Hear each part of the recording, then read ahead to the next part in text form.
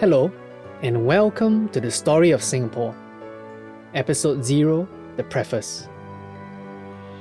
History is one of those things that gets better with age. Back when I was in school, I was not a big fan of the subject. Memorizing names, dates, and model essays for a test, it is just not fun.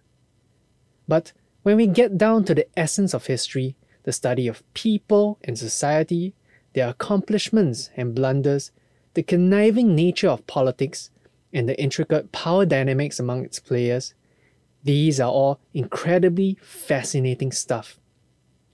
Yet, the kinds of interactions that we learn about in history are not as distant as we may perceive them to be. They are the very same ones that we experience and participate daily, whether at home or at work.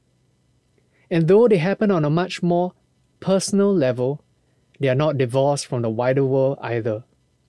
In a field of study where key events are often attributed only to the prominent few, and where individuals are lumped into collective identities, it is easy to forget that small actions by ordinary people can send large, rippling waves that change the tides of history as well.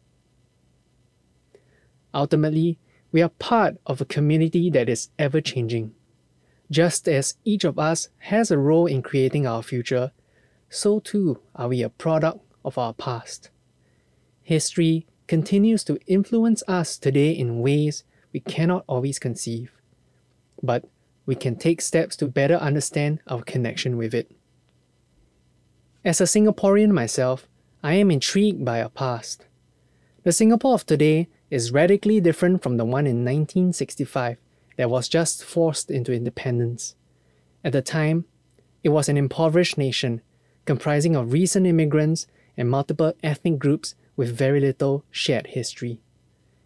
It had zero natural resources and was dwarfed by larger neighbouring countries who were hostile to its national interests. All of these are ingredients for social catastrophe. Across the board, the consensus was that Singapore was doomed to fail. But it defied expectations. Over the next 4 decades, Singapore rapidly industrialized.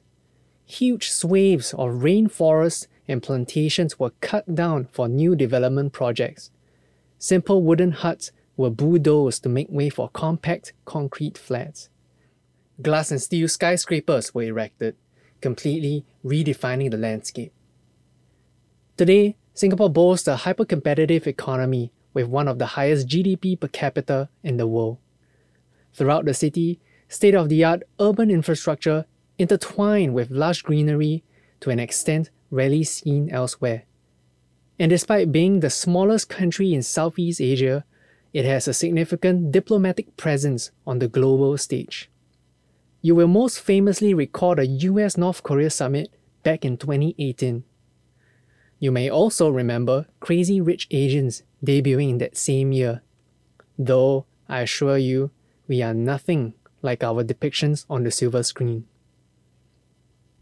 While such international prestige paints a rosy picture of Singapore, beneath the facade lies its own slew of issues as well. Officially, the state identifies as democratic, but in practice, its governance is heavy-handed, often bordering on authoritarian. Press freedom, political opposition, and public dissidence are stifled and undermined through crafty political maneuvering. The general populace has been conditioned to be politically apathetic and favour the stability of status quo. Meanwhile, the endless pursuit of economic progress has left the invisible poor whiplashed, and at the same time brought about an influx of migrants, raising big concerns about an eroding national identity. These are deep-rooted problems that Singapore is grappling with, and the details leading up to this current state of affairs are complicated, even controversial. In the story of Singapore, we will trace and discuss its historical and political developments.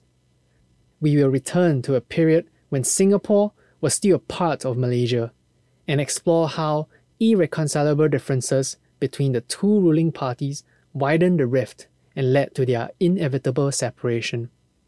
Post-independence, Singapore would have to fight for its survival.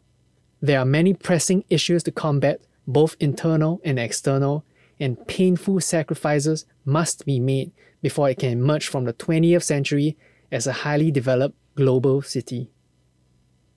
But this series will also take us back much further, back to the British colonial era in the 19th century. We will learn how the newly founded settlement blossomed into a thriving port city, first under the purview of British India and later as a separate crown colony. But dark days loom ahead. World War II would upset the apple cart, and the so-called impregnable fortress of Singapore would fall to the Japanese Empire, burning a mark in the Singaporean psyche long after the occupation.